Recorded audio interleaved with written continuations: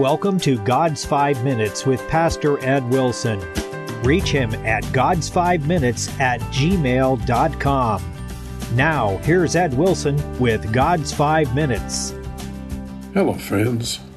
We live in a world that's turning more and more away from the God of the Bible with its old stories of Jesus and the cross, Daniel in the lion's den, Jonah and the whale. Christians who display their faith are apt to be met today with scorn and ridicule, sometimes even prison, violence. Maybe it will be a consolation to realize that we are not the first. The first 3 verses of the 3rd Psalm, which is a psalm David wrote when he was forced to run for his life from his son Absalom, read, "Lord, how are they increased that trouble me? Many are they that rise up against me. Many there be which say of my soul, there is no help for him in God. But thou, O Lord, art a shield for me, my glory, and the lifter up of mine head." David had suffered bitterly for his sin with Bathsheba and Uriah. God had ushered him into his years of fleeing from vindictive Saul, and God used him to qualify David for his role as Israel's greatest king.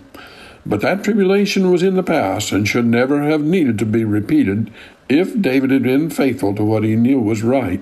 Now, due to his failure, his whole nation, even many of his formerly faithful administrators, were saying that God was no longer with him and it was time for a new king. The cruel force of the tide of public opinion sweeping over him caused him to write the painful phrases in this psalm as he faced the desolation of being once again nearly all alone with enemies hunting his soul. Maybe we aren't in such a case. Maybe we don't have the testimony that we have brought our sorrows on our own heads. Or maybe, to some extent, we do. Either way, we need a rock higher than we are to deliver us. Certainly Christians in today's world can say, as so many of our spiritual forebears have had to do before us, "Lord, how are they increased that trouble me? Many are they that rise up against me." When trouble comes over the news and believers try to offer comfort by saying our thoughts and prayers are with you, immediately comes the unbeliever's countercry, "What good are those things done? Keep your thoughts and prayers to yourself." Many are ready to say to us today, there is no help for them in God. It is bitter for those who do so, our jeering enemies, but it is worse when our friends join the chorus with the cry that God has abandoned us. At the time David wrote this song, he could not have known how things would turn out, but the sweet psalmist of Israel seems to me as notable as any man in the Bible for his courageous determination to maintain his faith in his God in all circumstances. The glorious teaching of the first 2 verses of the 3rd Psalm is that trouble drove David to God in prayer and not away from God in disbelief.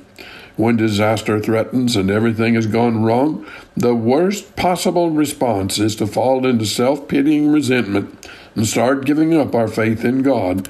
Of course our hearts plummet when the news is all bad. It seems our prayers are not answered. Those who don't love the Lord seem to have the upper hand. There are going to be times like that in life, and none of them keep God from being God. If we are faithful, our reward at life's end remains the same. When life got hard for David, when things looked hopeless and he had not a comforting friend to cheer him, his response was always to pray and cast himself on the mercies of God. And did this formula succeed? The answer is Absalom failed. The kingdom was restored to David, and he died peacefully in his own bed, surrounded by those who loved him. The 3rd verse of the psalm shows the triumphant rest of David's spirit. "Thou, O Lord, art a shield for me."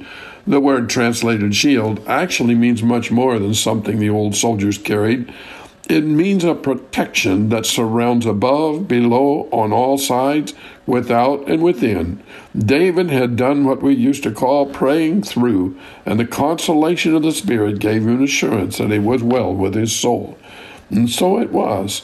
And by the way, have you talked to God today? You have been listening to God's 5 Minutes with Pastor Ed Wilson.